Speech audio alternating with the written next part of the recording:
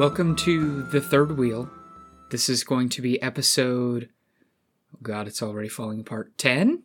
I think it's 11. It might be 11. It is in fact 11. Do you want one of us to start doing the intros? Nope. I am perfectly capable.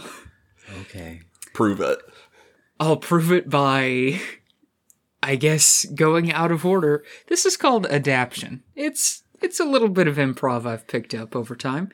We're going to go ahead and skip to the part where I introduce that I am joined by... Bjorn. And... Jesse. This is so non-linear, I don't even think we said the name of the podcast. I did. I started off with that. Oh. I'll trust you. Now who's unprepared? He said, this is the third wheel, and oh gosh, I don't know what episode this is. I do know that during this episode, we're going to be talking about chapters 34 to 40 in The Great Hunt still. We're so close to being We get done. to read about the girls and their suffering. Yes. And a little bit of the boys and their suffering. Everybody suffers in this part. Yeah. Is anyone happy at any point in this section? There's one point when they're in the steading, which is probably a sign that they should stay there. But we should all just stay in the steading and not bother with anything. Yeah, but then our good tall boy will have to get married and he doesn't want that. Yeah. Instead, I think we should take this portal stone to the actual discussion, but we're going to have to teleportal through it. Trust me. It'll be okay. Okay. I put my hand on my screen with the notes. Flicker. A world in which this intro is going to be any good. Flicker. A world in which this is the 10th episode of the podcast. Flicker. A world where Bjorn became the announcer of everything. Unlikely, but flicker. A world in which I'm out of things to list for this intro. A world in which Tyler is funny. Flicker. A world in which this podcast is starting. Flicker. No! Flicker, flicker, flicker. Go back! It's not gonna happen. I guess we could start. Okay. Chapter 34, The Wheel Weaves. Oh no, we're still in that other world. I don't know, I kind of like it. So this chapter is Tom and the dramatic reveal, in which that person with the death flags died. Yeah. The flag was so high. The flag was so high. I mean, she was at least named, but yeah, she's dead now.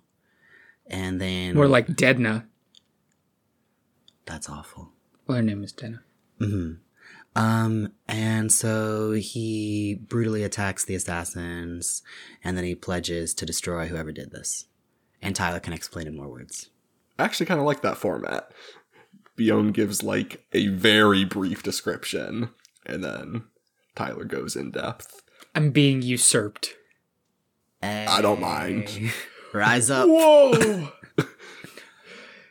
I mean, that probably does give my most first impressions if I just say the couple sentences of a chapter. Yeah, like, what sticks out to you? Mm-hmm. He pledges to murder the king. And then doesn't. Well, only one half of this chapter is Tom, then the other half is Fane with the Shan-Chan. Oh yeah, I'm clearly your follower, and I have been your follower forever. Let me pledge to you. Also, like, look at this horn. Look at this sexy, sexy horn. Yeah. I liked his made-up story, but we'll get to it. Yes. In a real format, run by a professional. Whoa! You don't even have a college degree. Please cut that. Tom returns to the inn after the party at Barthonis's, the party that Rand and co were at, where they almost got eaten by Makinshin. When he gets back to his room, he's like, hey, Denna's asleep. And then Denna's doing the big sleep. And, Oh my god. I mean, am I wrong? And Tom is attacked by two people. He kills one without looking and threatens to torture the other one until he gets what he wants, which is, hey, who did this? Guy was obviously lying.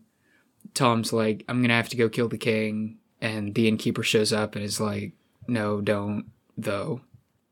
They have a little conversation here, and Tom decides that he needs to leave Cairhien, asks the innkeeper to take care of the bodies, and he just kind of pieces out. So presumably he will show up at a later date. Yeah. So this is some pretty textbook fridging of a character. It's a little frustrating. She was going to be the first Glee woman. And she was used as plot development for a man. I am shocked. This is such a radical, clearly new style of storytelling in which a man gets further development. I was so worried that we wouldn't hear more about Tom, and now I'm just feeling real great. I just really feel much better about him as a character now that he's going to avenge a dead woman. Yeah, it's not creative or... It's boring. Yeah, it's boring and not great.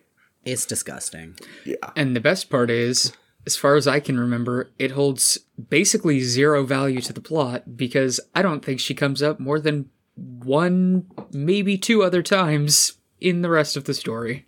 Yeah. Yeah, it's not great. I'm not surprised, though, the casual devaluing of women. But if we just grant that this is what's happening, I'm trying to think about Tom's story as far as, like, we hear later that what he does with killing the king completely destabilizes the region. So I guess Denna got fridged for the plot of an entire continent. I don't know if that's any better. Are we supposed to feel sympathy, empathy, feelings for the character himself? Like, oh no, he experienced tragedy with a younger relative who was male and could wield, and then bad things happened to him. Oh no, he's seeing these young shepherd boys going into the world, learning more about themselves. Oh no, his lover is dead. Maybe the problem is just that none of us are 150-year-old men with mustaches to knuckle, and so we're not able to relate. It's a possibility. I assume that empathy is the goal. Like, I'm sorry, I don't feel empathy for a generic old disgusting man. Yeah. He's not that disgusting. He's disgusting in the casual way that we allow them to be. Wow. Going hard, huh? That's deep. I mean, what did you expect with these chapters? That's fair. This is far from... I think that the chapters in this section get better as time goes on, which is to say that this one is the worst. I mean, even the second half of this chapter is better than the first. Correct. Yeah. Is there anything else we want to say about Tom? Mustache? No, this section is just like a little generic and frustrating. We'll move on to the second half of this chapter, which is about Padan Fain. He is entering Falm with the chest that has the horn and the dagger. He makes his way to some guards that are downtown. He reveals the chest, says, hey, look at this sick box I have. Let me present it to your guy in charge. And they're like, that is a pretty sick box. I like this little detail that the guards are suspicious of him because he isn't freaked out by their monster beasts. Yes. And Fane's like, they're not too bad. They're just, compared to Trollocs, whatever. It's like, I bet that thing could kill Rand al'Thor. So yeah, it's just a cool little detail of like the things that we know about Padan Fain and the things we know about this culture, like intersecting. There's like a good amount of that in this section where it's like the things that we know about the characters in the world are intersecting really effectively. Mm-hmm. Yeah. So he gets the audience with Turak, presents the box. It's like, soon I'll be able to even open it. Yeah. And Turak, interrupts him by opening it. Casual. Fain is trying to worm his way into the graces of the High Lord. And then there's this huge stretch of dialogue that I summarized, but there's so many good parts in it. I I didn't want to cut out like an entire page of good dialogue. But I you're know talking that about, like, Jesse has some. His monologue. Like the whole rest of the chapter is this very good discussion. Yeah. Well, I mean, there's like a couple notes. Is that like, first, once the chest is open, he's now desperately trying to get the dagger back. Mm-hmm. He says that the horn was a means to an end, but the dagger was a part of him. And I think I just appreciate that Padan Fane's character situation is evolving pretty quickly and in like new directions.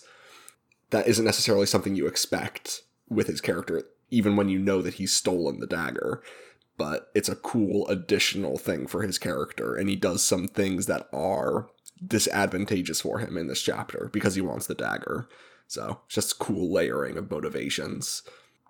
And then there's the bit where he does monologue, where he completely lies about his life and says that his family has always been loyal followers of Arthur Hawkwing in absentia.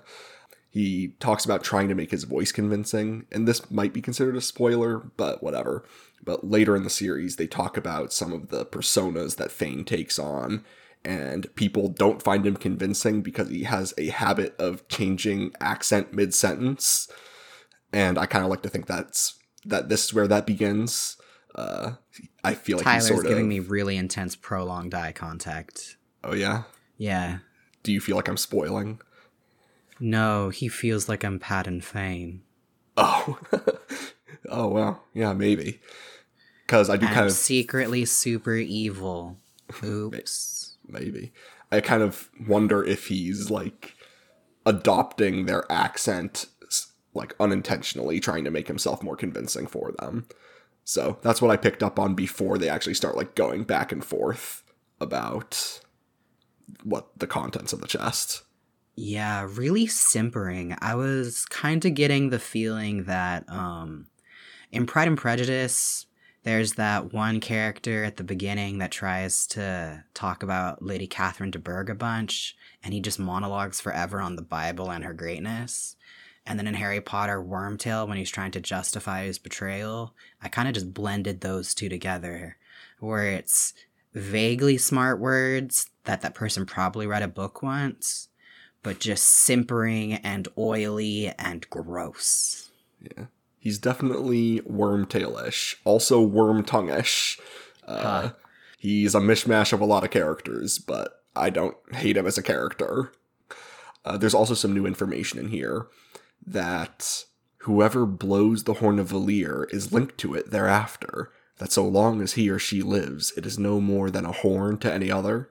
And that's some new information that's worth keeping track of. Yes. I don't think it was mentioned before. I will murder you for the power of the horn. Yeah. That is a concern. Very much a concern. Who's going to blow the horn? Who do you think is going to blow the horn, Beyond? Rand. Yeah, Maybe. It's a good guess. It would align with what we know.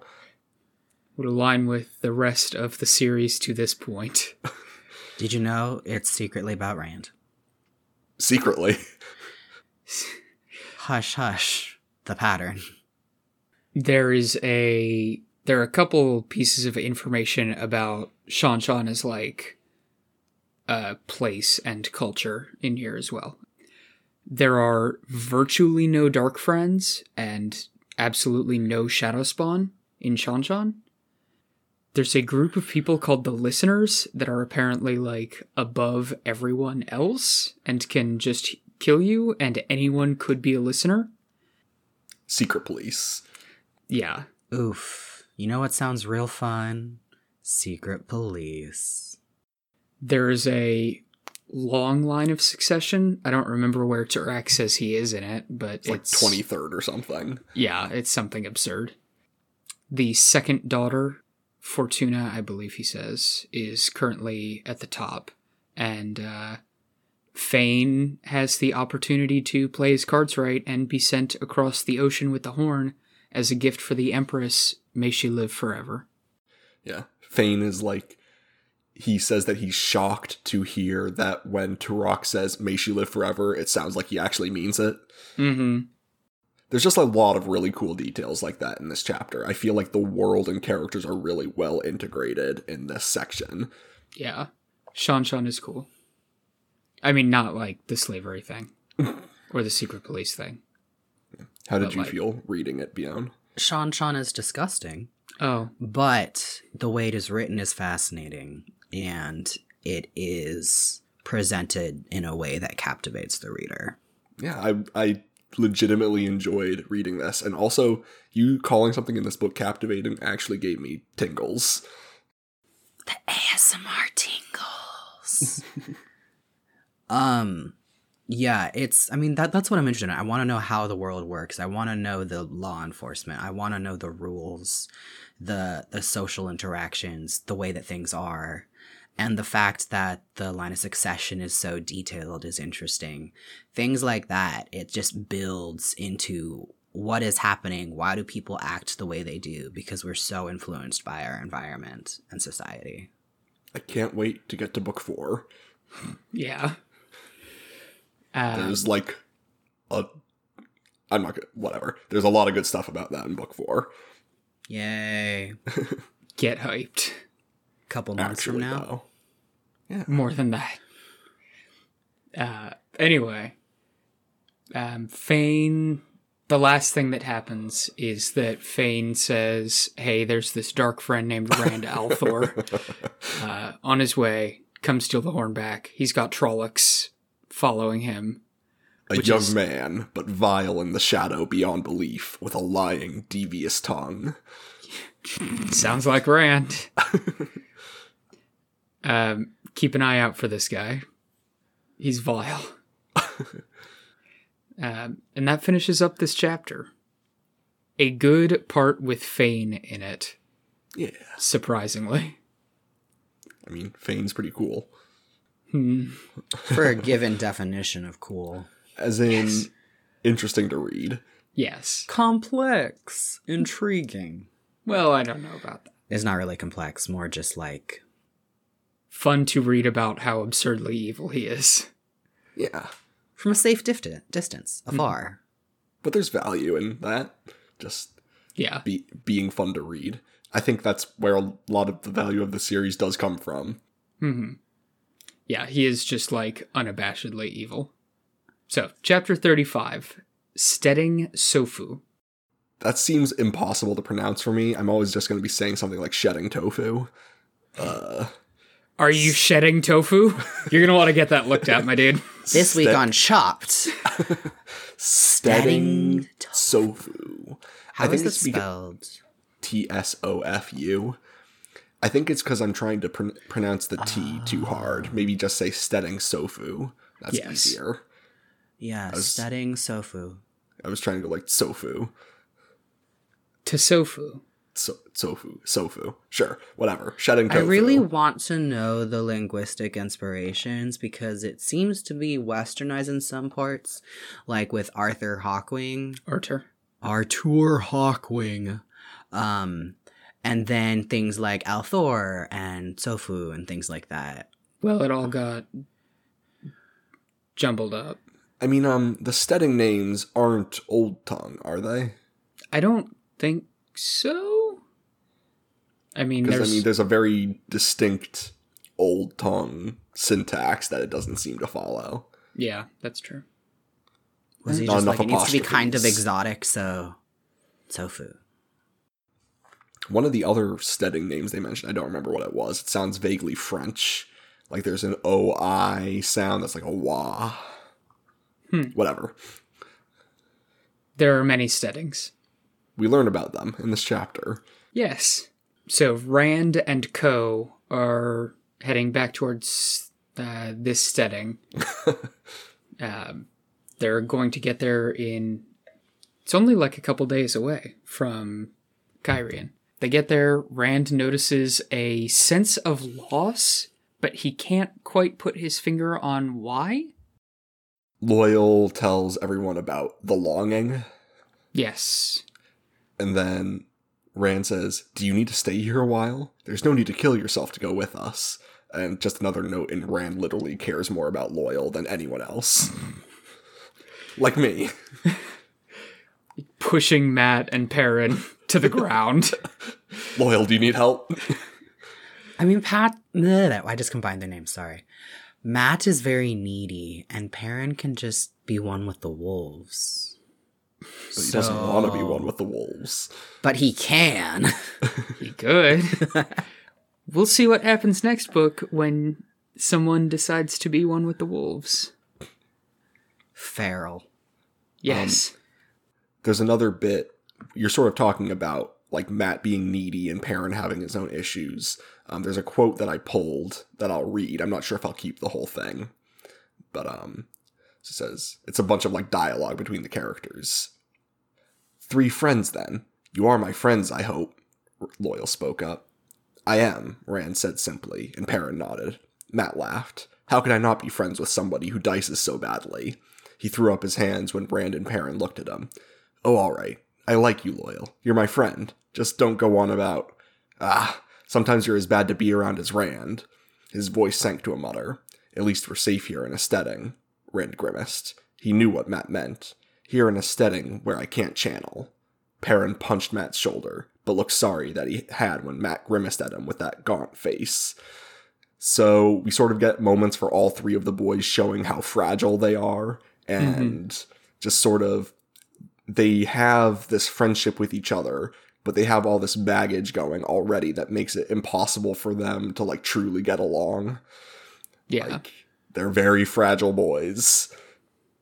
They were friends in a very specific environment, but now that that has changed and their paths are diverging, it is hard to maintain the same sense of camaraderie. I don't know if that's how I would characterize it. Like, Perrin is concerned that he is going to stop being human, and Rand is concerned that he's going to destroy the world, and Matt is, like, given a wasting disease by the concept of man's violence to man that is going to, like, destroy his body to nothingness.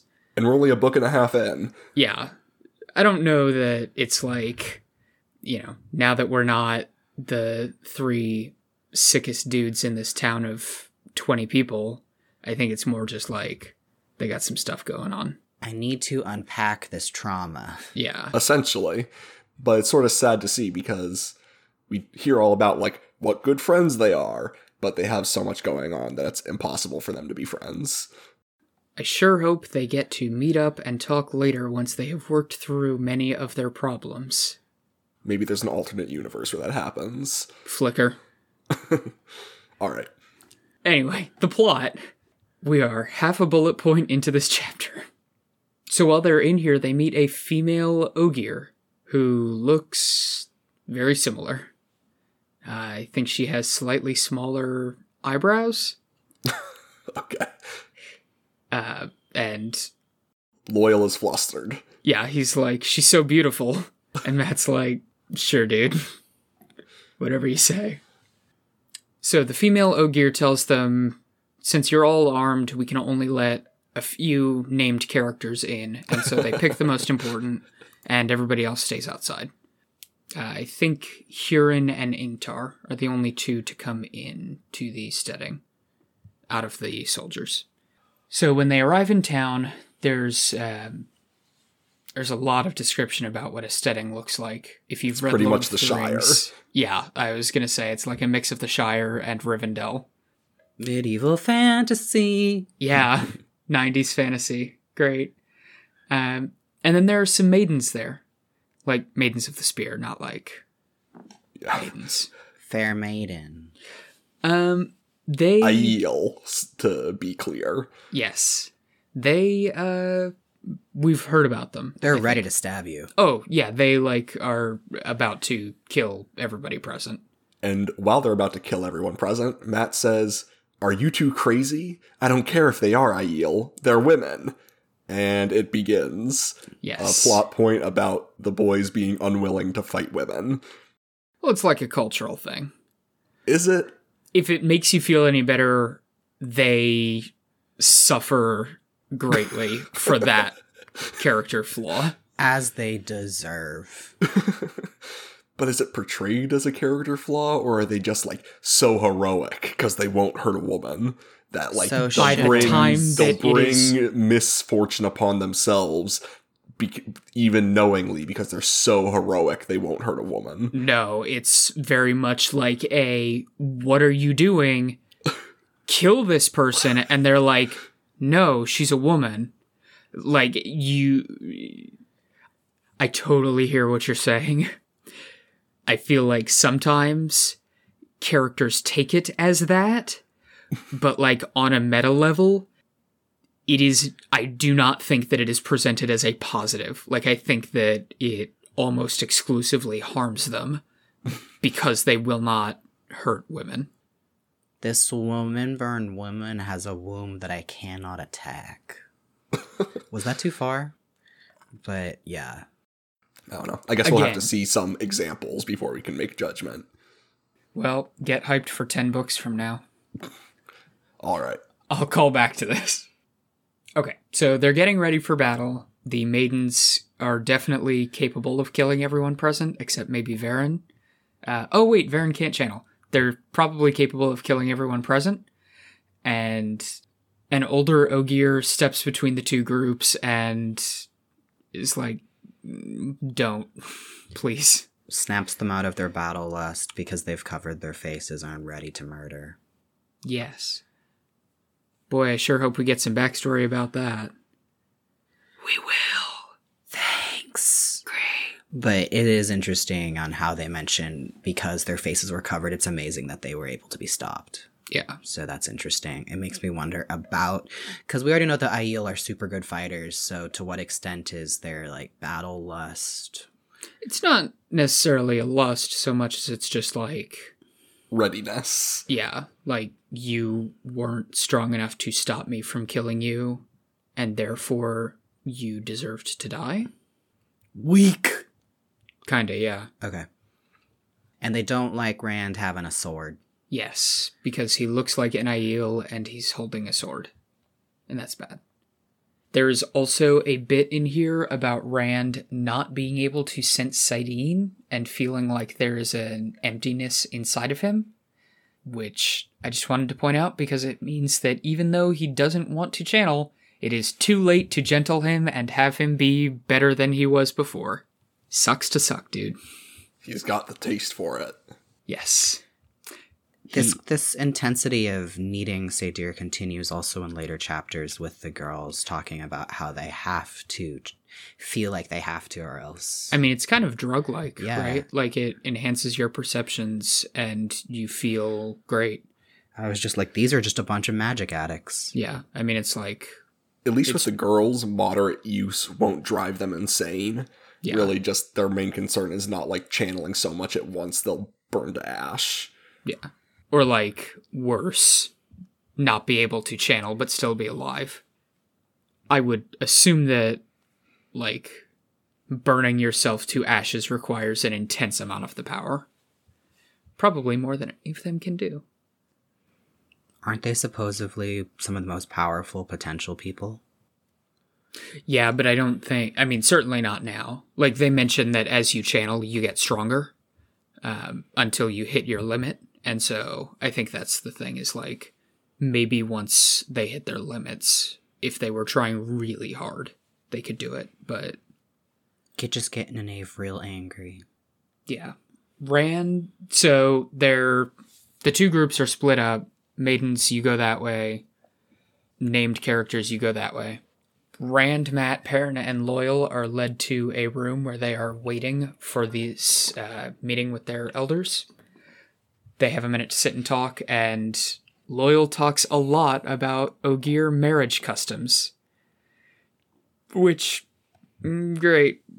Yeah. Very Then interesting. Matt says, among us, men do the choosing, and no wife can stop a man doing what he wants. And then Rand says, do you really remember your father doing anything your mother really didn't want him to? Which is some more of that, like, 90s boomer logic about gender. Because they act like this is gender, but really just not doing something your partner really doesn't want you to do is just being in a respectful relationship, regardless of your gender. Yeah. But Ha we're in- ha, angry wife. yeah, but we're in Everyone Loves Raymond, so this is about, like, henpecking wise. Disgusting.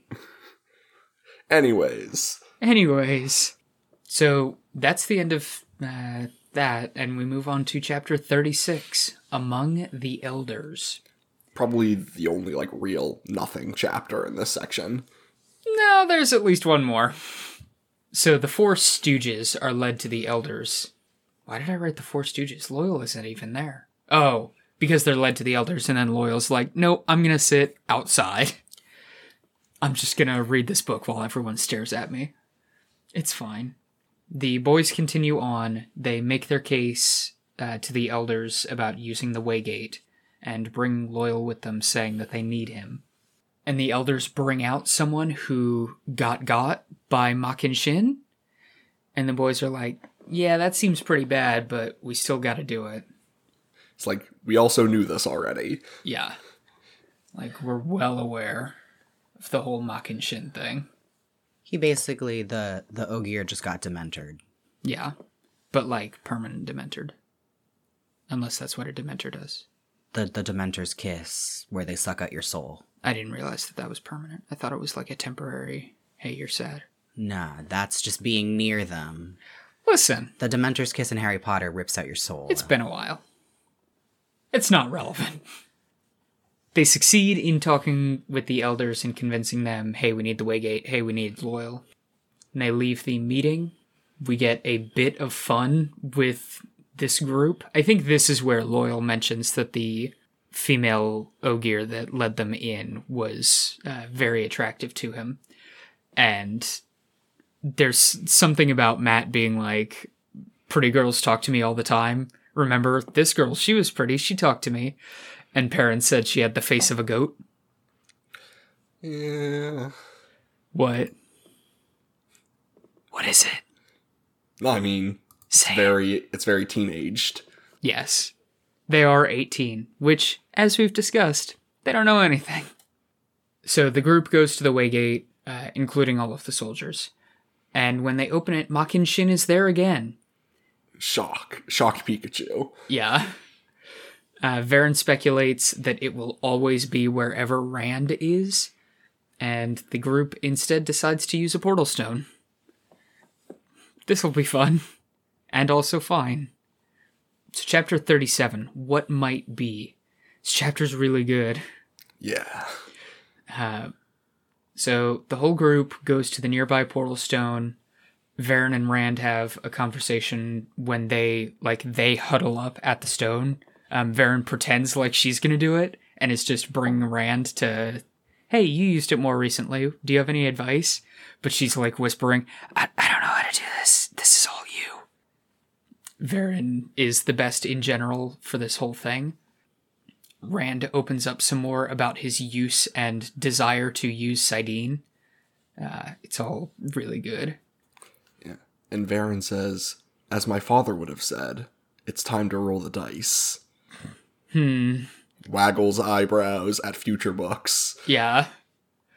She's like pointing at Matt in the stands. So finally Rand gets the stone to work, but something is wrong, and I love that throughout this we're like cutting in with Varen's sentence about how something is going wrong. It's so flaming good. It's really good. Bion, I want to hear your thoughts. I was just like, this is a bunch of fan fictions. It is. But It is a bunch. Yeah. It's like multiverse AU, sort of. Mm-hmm. What is time? This is what your life could have been. Is being. Yeah. Every one of these scenes ends with Rand's death, followed by a voice saying, I win again, lose Theron. And then a flicker to another one. Yeah.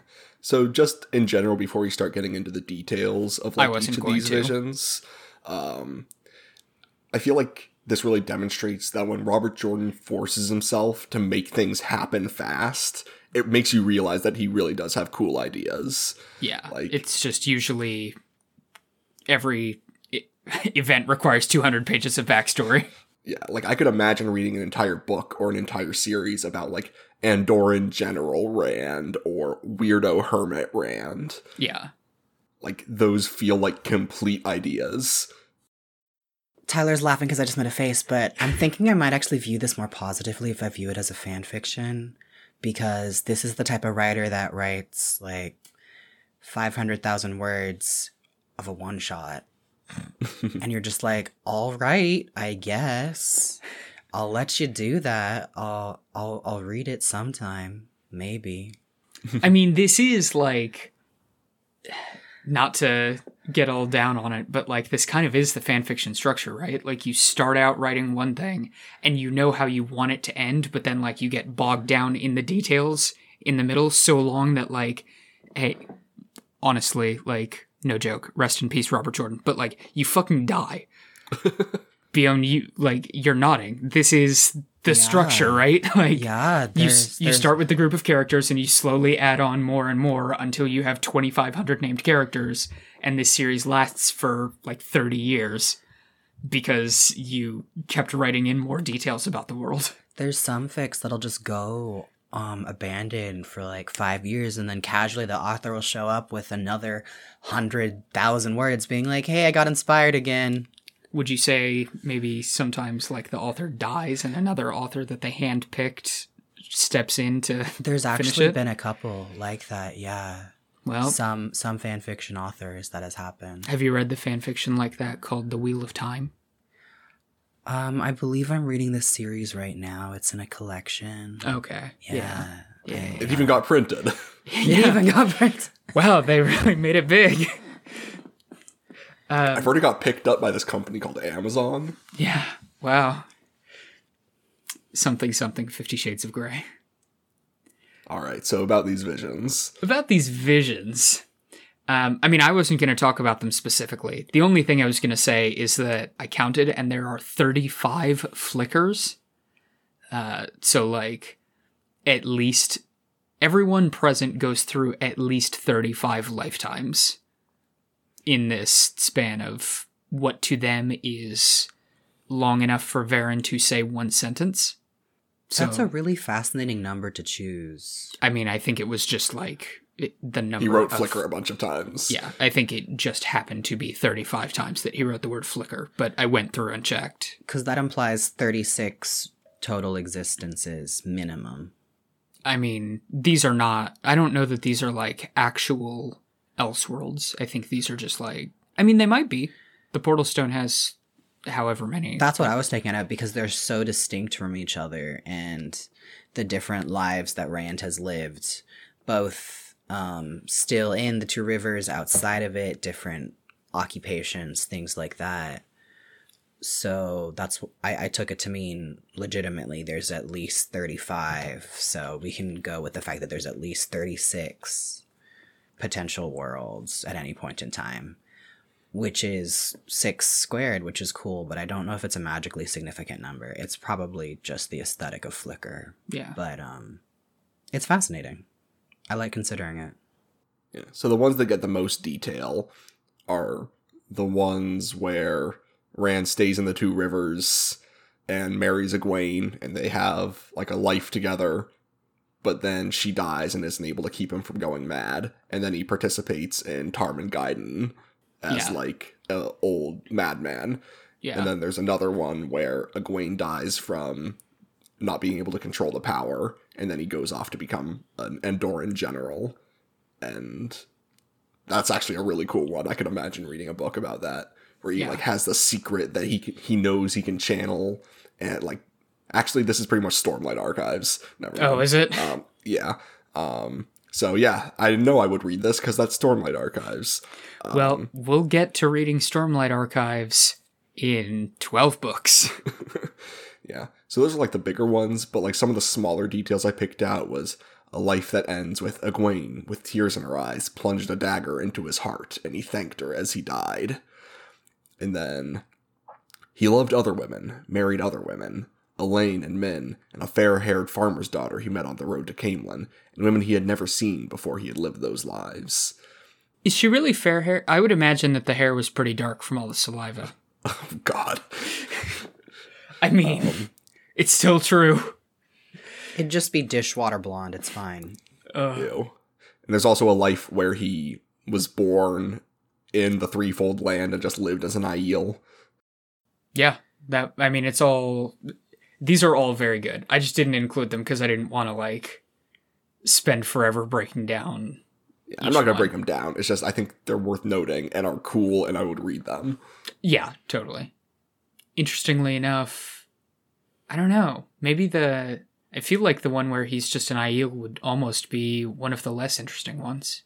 But maybe that's just because I already know what the Aiel are like. It'd be interesting for me because I could understand. What are the Aiel? Who are these magic gingers? Yes. What do they do? Magic genders? The Weasleys. Aren't they ginger? God, I thought you said genders. Yes, they are ginger. Yes, they are gingers. all, like, blonde or redheads. Anyway, Flicker. The world finally stops flickering, and everyone is around the portal stone on Tom and Head. And they're very shook. Yeah, like everybody's having a breakdown. Even Varen. Which, anytime you get to see an Aes Sedai just be completely shook is really a good time.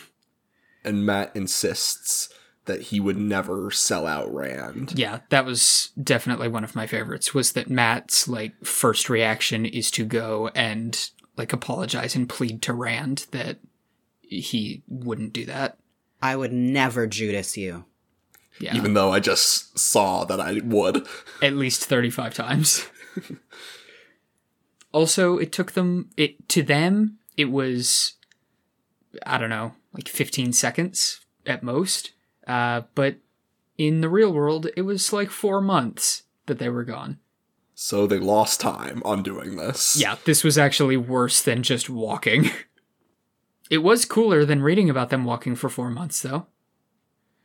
Describing the grass, the ground. He would have. And the sound of animals in the distance, barking and howling and crying. We would have gotten that. But that chapter is over, and now we move on to the girls. Ladies. Yeah, now we get 3 chapters of the Wonder Squad. Yes, the Supergirls. So, chapter 38, Practice. Wearing a white dress is extremely impractical. Cute, but impractical. Well, not if you're an accepted, you're not the ones, like, scrubbing dishes like the novices are. Yeah, unless you did something bad. I thought only Nynaeve was the accepted, and Egwene and the other E's were novices. Yeah. But Nynaeve's the one wearing a white dress. The novices wear, like, brown dresses. I thought Egwene was wearing a white dress. That might be, like, after they escape. We'll have to consult. I'm pretty sure within the first couple sentences, it details her wearing a white dress. We'll consult the archives. But that's not very practical. But it is very interesting immediately how much intensity Egwene feels for the magic and the need to use it and the compulsion to do so. Yeah, definitely. Well, that's Egwene. So Egwene, Nynaeve, and Min are all in Egwene's room as she practices with the power, which she's not supposed to be doing. She and Min are bantering about what a lad Galad is. Min says, Galad is so good he'd make you tear your hair out. He'd hurt a person because he had to serve a greater good. He wouldn't even notice who was hurt because he'd be so intent on the other. But if he did, he would expect them to understand and think it was all well and right. Man, this character trait must really be setting up for something, huh? Disgusting. I really dislike those types of characters. Galad turns out to not be as bad, I think. It just takes a while.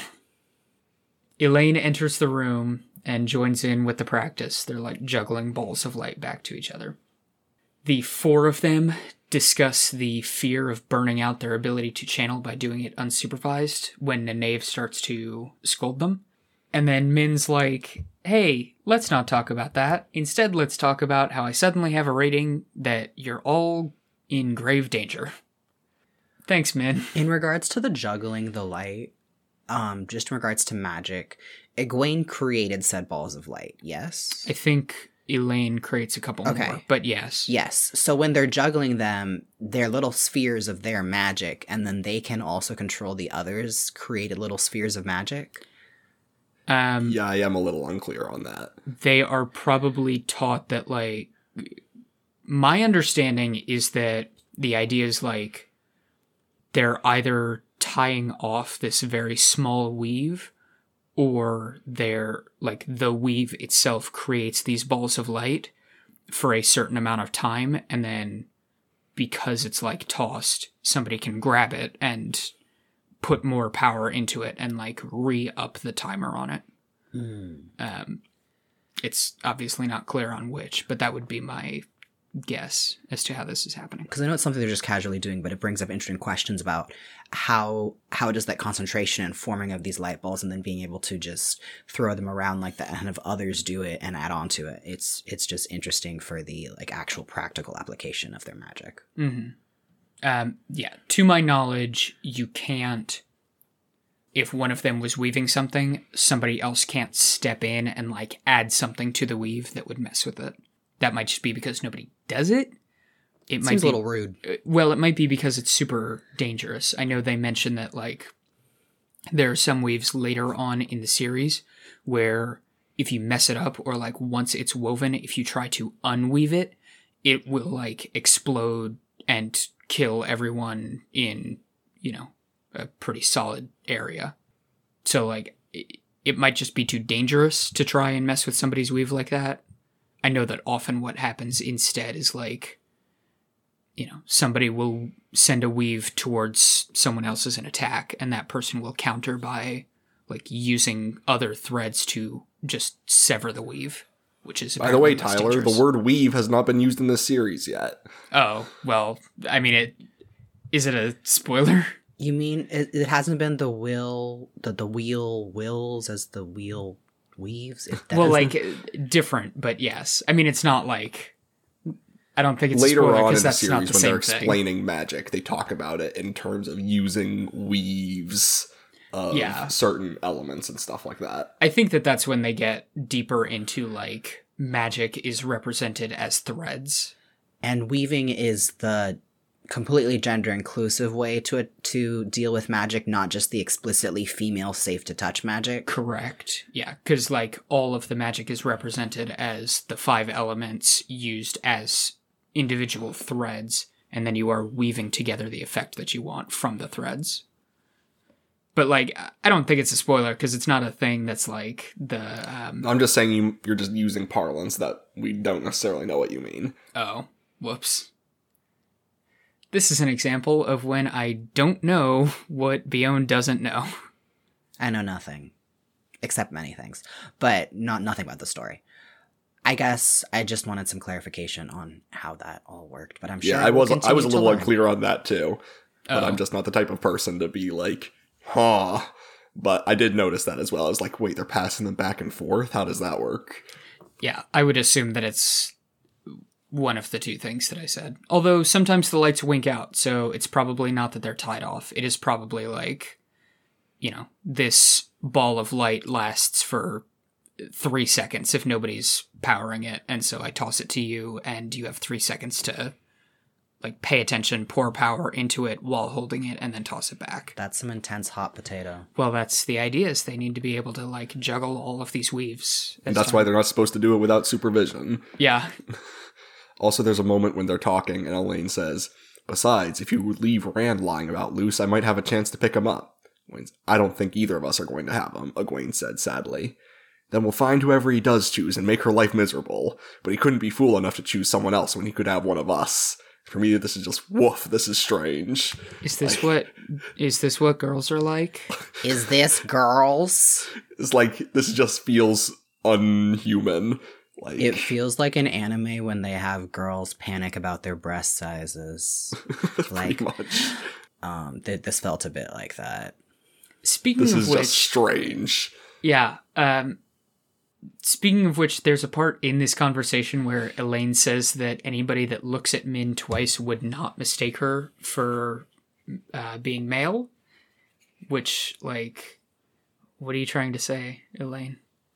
Like, is Min She can't just be that pretty, right? She has to be like mud breasts. Nobody? Well, she's also short, right? That's true. She could just be a short, pretty boy. Very, very pretty, apparently. I'm assuming that what Elaine is saying is that Min is stacked. Because, like, right? I mean, I'm not trying to, like, be weird about it. I'm saying...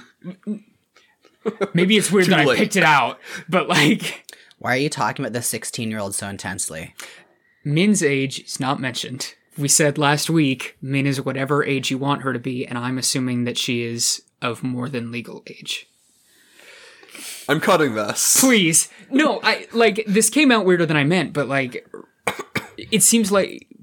My point wasn't like, oh man, it's sick that Min is hot. My point was like, no, seriously. What do you mean? Right, like, that's my point. Like, Elaine, what are you trying to say? That, like, Min is so obviously feminine in her body shape that nobody would confuse her for male? Like, it's just a weird thing to throw out there. She's potentially affirming the femininity. Maybe, but, like, it felt very in the same vein of, like, we'll find whoever he does pick and make her life miserable, where it's like, this doesn't feel like a thing that someone would say. Yes. Or, like, it's a weird beat to hit from a boomer writing a woman talking to another woman about being a woman. I walked down the street, my 34B breasts jiggling along the way. They boobed breastily. I felt my womb move in hysterics. Oh, gosh. All right. Leandrin comes in. Yeah, Leandrin comes into the room and sends Elaine and Min away. So she's grilling Eggy and Nene for a bit about Rand and their life. Before telling them to meet her later, they're going to Tom and Head to try and help Rand, Mat, and Perrin. Also, she says the Black Aja exists. Bum, bum, bum. Bum, bum, bum. Nothing about this behavior is suspicious. You should follow me. Yeah. Don't tell anyone. Follow me, don't tell anyone. Let's go. You are not allowed to see the letters that Moraine supposedly wrote. Yeah. So as soon as Leandrin leaves, Min and Elaine come back. They listened through the wall because there are holes in the wall big enough to hear through, but not big enough to notice. They insist that they're coming too. Very Fellowship of the Ring. Scooby-Doo-ishly. Oh, okay. Sure, that too. The four of them agree to go, and they begin planning. Hold on, Rand. Hold on, you wool-headed idiot. I'll help you somehow. Yeah. This, I think, is the actual nothing chapter. The next one. Chapter 39, Flight from the White Tower. I got through this one in 2 bullet points. They dress up cute and do the sneaky sneak. Yeah. We get the first glimpse of the Elaine-Nynaeve dichotomy, where Nynaeve is like, do what I say, spend no money, and Elaine pays someone to... Do what I say. Do what I say, and also is nice about it. We get to see a lot of them. Yes. Both have their place. It's just that they both think that their place is always. Yeah. So they go to meet Leandrin. When they get there, Ogier Grove, and Nynaeve was like, where are we going? Yeah. When they get there, she informs them that they'll be taking the Ways to get to Tom and Head. Hey, look, it's the Ways again. Nothing could go wrong. No Makin Shin. It's still hanging out waiting for Rand somewhere. It's a couple days' journey through the Ways. Leandrin is a pretty bad traveling companion. She's kicks sulking. them awake. Yeah. She kicks them awake. She, sits down and waits for them to make camp and feed her. But after a couple days, they arrive. There's a conversation that I picked out during this where Elaine is talking to Egwene, and she says, Egwene, what if, after all you're going through for him, Rand doesn't marry you? What if he marries some woman you've never seen before? Or Elaine, or me? What then? Oh, I guess Min is saying this. And then Elaine says, no doubt you'll choose the Green Aja and make him one of your warders. The only Greens I know with only one warders are married to them. and this is just so bizarre, can one scene make the rest of a book retroactively fail the Bechdel test? Like actually asking. The Bechdel test in general is just a way of assessing if something can fulfill a basic need, which is... I know. So it's like, I would not use this book as an example of something that passes that easily. I mean, there's just so much content that involves female characters, it's almost impossible to not pass the Bechdel test. I'm just saying that this conversation deserves to take that, like, very minimal certificate away from it. Your smallest, tiniest sliver of a star has been revoked. I think most other books in the series pass. No, I think all of these books pass the Bechdel test, but as Bjorn says, that's like the bare minimum. Yeah. It's just like, can you write a character? You did it. Yeah, I think It's like, if you write a 1,000-page book that doesn't pass the Bechdel test at some point, like, holy. So, like, Robert Jordan can at least do that, but it's just this one conversation, like, blew my mind of, like, how, like, the opposite of what the Bechdel test looks for. how aggressively it's like... Girls like boys. Rand. Essentially.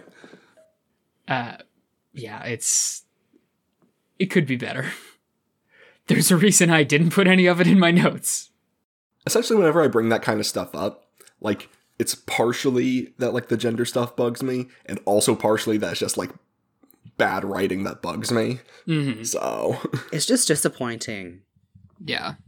Because, like, sometimes you get good stuff. Flicker. But sometimes you get... Ha ha ha. Heterosexuality. Do you get it? Chapter 40.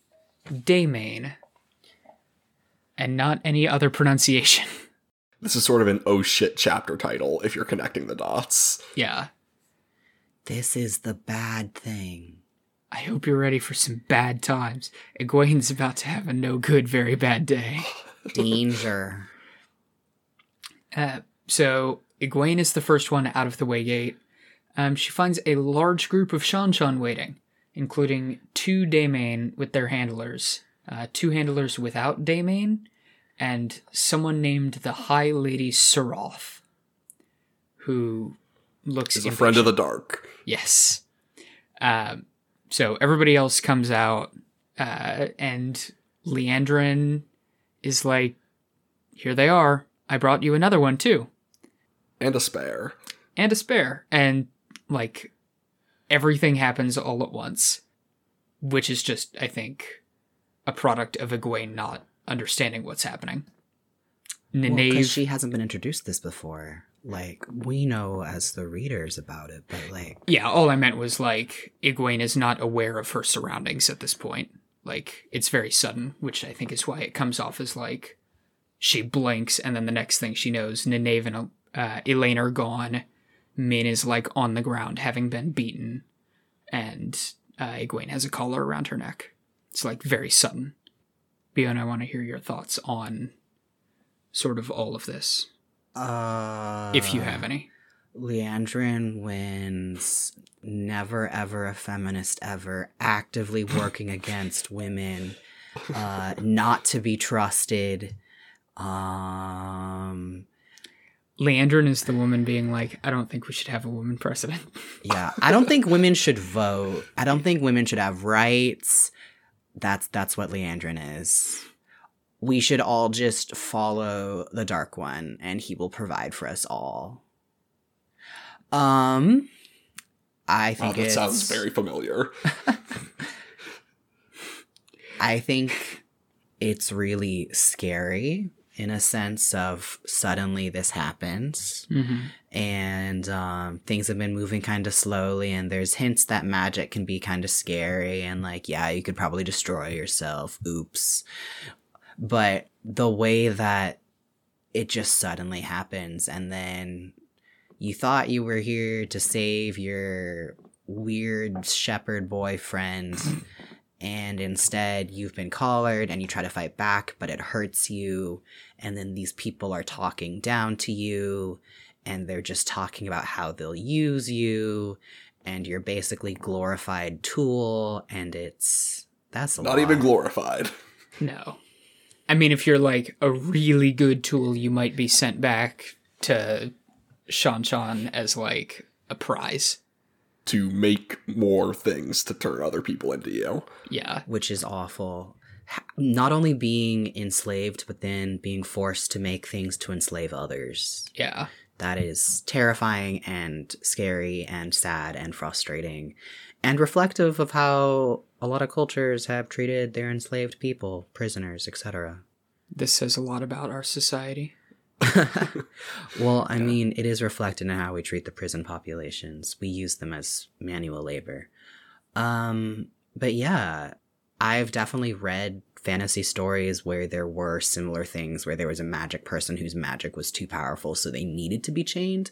But these people, it's not that their magic is too powerful, it's just that they're just captured and used. Well, it's that too powerful is sort of in quotation marks. They say that the reason why this is because if women are allowed to channel and survive, they would threaten the power of the Empress, may she live forever. So, which implies that the Empress isn't that powerful, and it's... Well, no, it implies that, like, an Aes Sedai that knew what they were doing could just kill you instantly. Like, there is no defense against an Aes Sedai that wants to kill you and isn't bound by the 3 oaths. You just die. Which is why they are Arath domain, ones who must be collared. Yes. It's really... Is that the word? Yes, it is. Good job.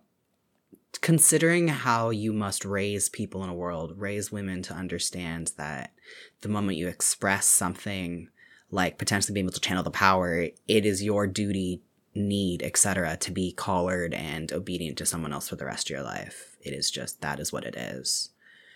And it just makes me think about when this was first implemented, how was it able to become so? Who enforced it? I think they talk about it, right? Yeah. Well, And Arthur Hawkwing's son waged a war against the White Tower.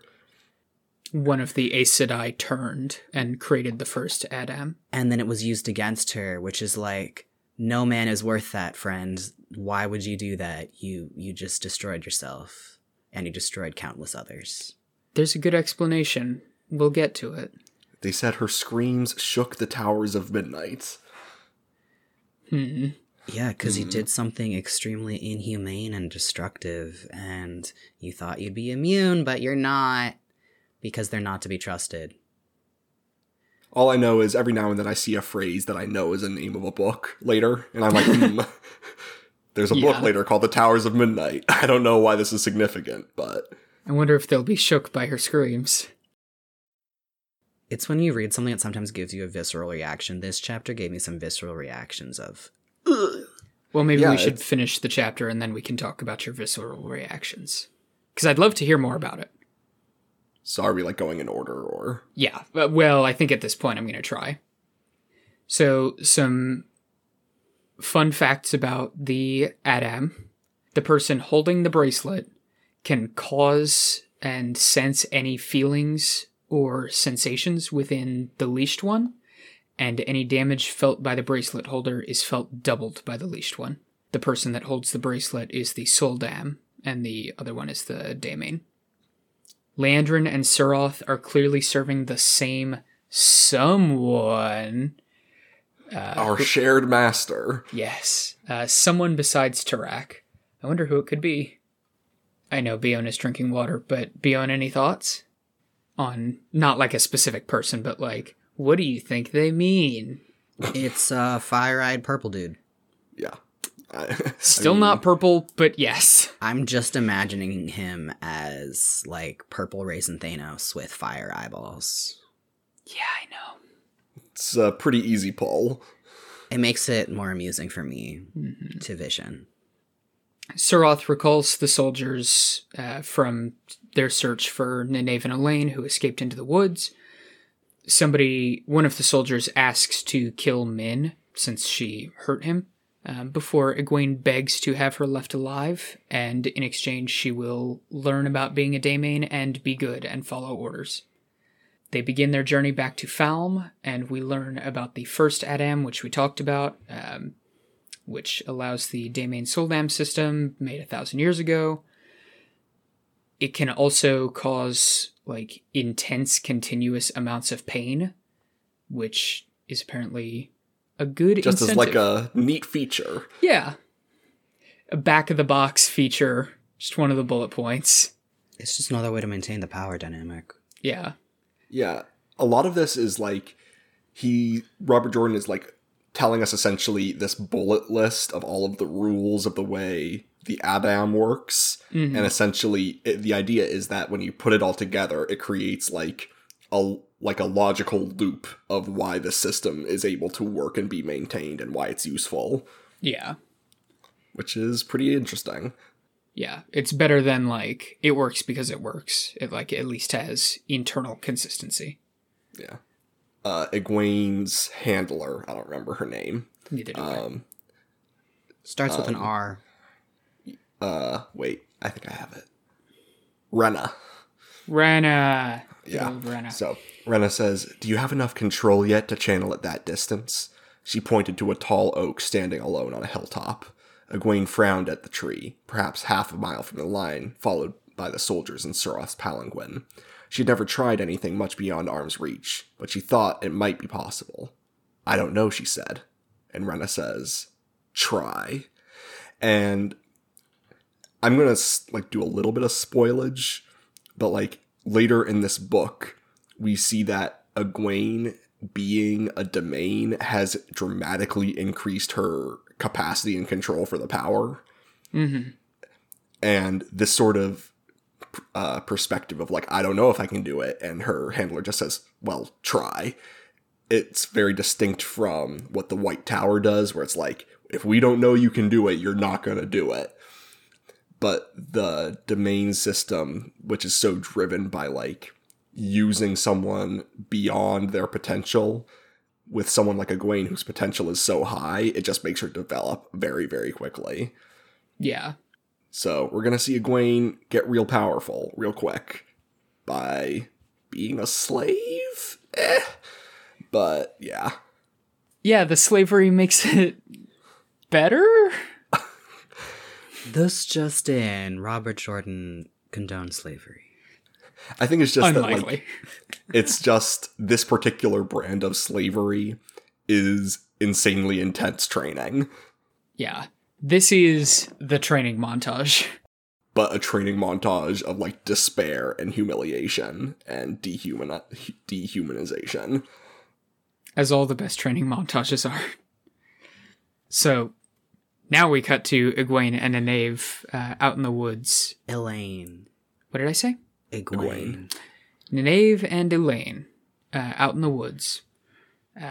They've both escaped being captured. Elaine mentions that, like, she was within view of the Shan-Shan soldiers, but they turned around for whatever reason. Well, they heard the horn. I know. Well, she heard the horn, too. Oh, does she? I don't remember if she put it together, but I'll believe you. They discuss their plan for how to free Egwene and Min, and they start making their way to Falme on one horse, I believe. Yeah. There's a bit where Elaine is like, I only have 20 gold pieces. This will only last us like 2 weeks. And the Nynaeve was like, wow. Yeah. Rich people. The Nynaeve is essentially saying, wow, you're privileged. Yeah, like you don't know how to not spend money. It's like, it's essentially the Lucille Bluth thing, where it's like, it's one banana. How much could it cost? $10? Yeah. Now I'm just imagining Elaine as Lucille Bluth. We can't do this. We have to finish the podcast. We have to talk about Arrested Development off air. So speaking of which, that ends this episode. That's the end of chapter 40, and next week we're gonna finish it. 41 through 50, whatever. We're gonna finish this. Yes. Does does our best friend Aggie escape the slavery by the end of the chapter? You'll just have to read and find out. You could read it. Hey, here's a thought. If you want to know the answer, you are free to read it before 30 minutes before the podcast starts. But I don't want to. Well, that sounds too bad. You want to know if she escapes. More just it makes me really uncomfortable to read. Well, I mean, luckily it's supposed to. Yeah, I don't think there's any, like, condoning of the system. I think it's pretty universally presented as, like, the only people that are okay with it are not people you should be listening to, either because they've been brainwashed and they're Daemain, or they've been brainwashed and they're any other Seanchan. Like, the only Daemain that support it are convinced that they are, like, as dangerous as male channelers. Yeah. So, luckily, that's just an artifact of good writing. Yeah, it makes you feel something. I don't like feelings. This just in. Good to know. But yeah, I'm sure I'll have more to say with the end as the way you've been hyping it up. A lot of stuff happens right at the end. Like, I mean, Jesse, I'm gonna throw out a percentage. I would say like a solid 40%, 40 to 50% of like the major events of this book happen in these last 10 chapters. 10-ish. Maybe. I mean, nothing else happens in the book except we go to a place and the horn is either there or it is not. Anyway. Yeah. I feel like we had more to say this time than last time. Yeah, and I feel like next time is going to be another one where we have a lot to go on. So, Jesse, I heard we got another review. Yeah, we did. That's exciting. So we got a review from iTunes user Icoernshin1992 with a review called Pure Dude Magic. So is there a real thing? Biona's grinning. Nice. The review says, as fond as I am of Wheel of Time, it is really nice to hear a non-binary perspective on the setting's weird gender essentialism. 5 stars. Thanks, Icoernshin. Cool to hear from you. And I do love the phrase pure dude magic. It makes me chuckle. It continues to be sort of the main... It's sort of our thesis statement for the podcast. I named one of my Neopets Pure Dude Magic, so... Oh, nice. Also, Beyond's been playing Neopets for, like, multiple weeks. I've played it for a month, and it's very nostalgic. So yeah, speaking of iTunes reviews, yeah. Thanks so much for reviewing us on iTunes. It helps people see it, and we love hearing what people think about the podcast. We love hearing from people. Another way that we can hear from you and you can hear from us is our Twitter, which is @WheelReading, which I'll have in the description. And we just love hearing from anyone who listens, so feel free. Yeah, we always love to hear it. This has been The Third Wheel. I'm Tyler. I'm Bion. And I'm Jesse. And we'll see you next time. Thanks, everyone.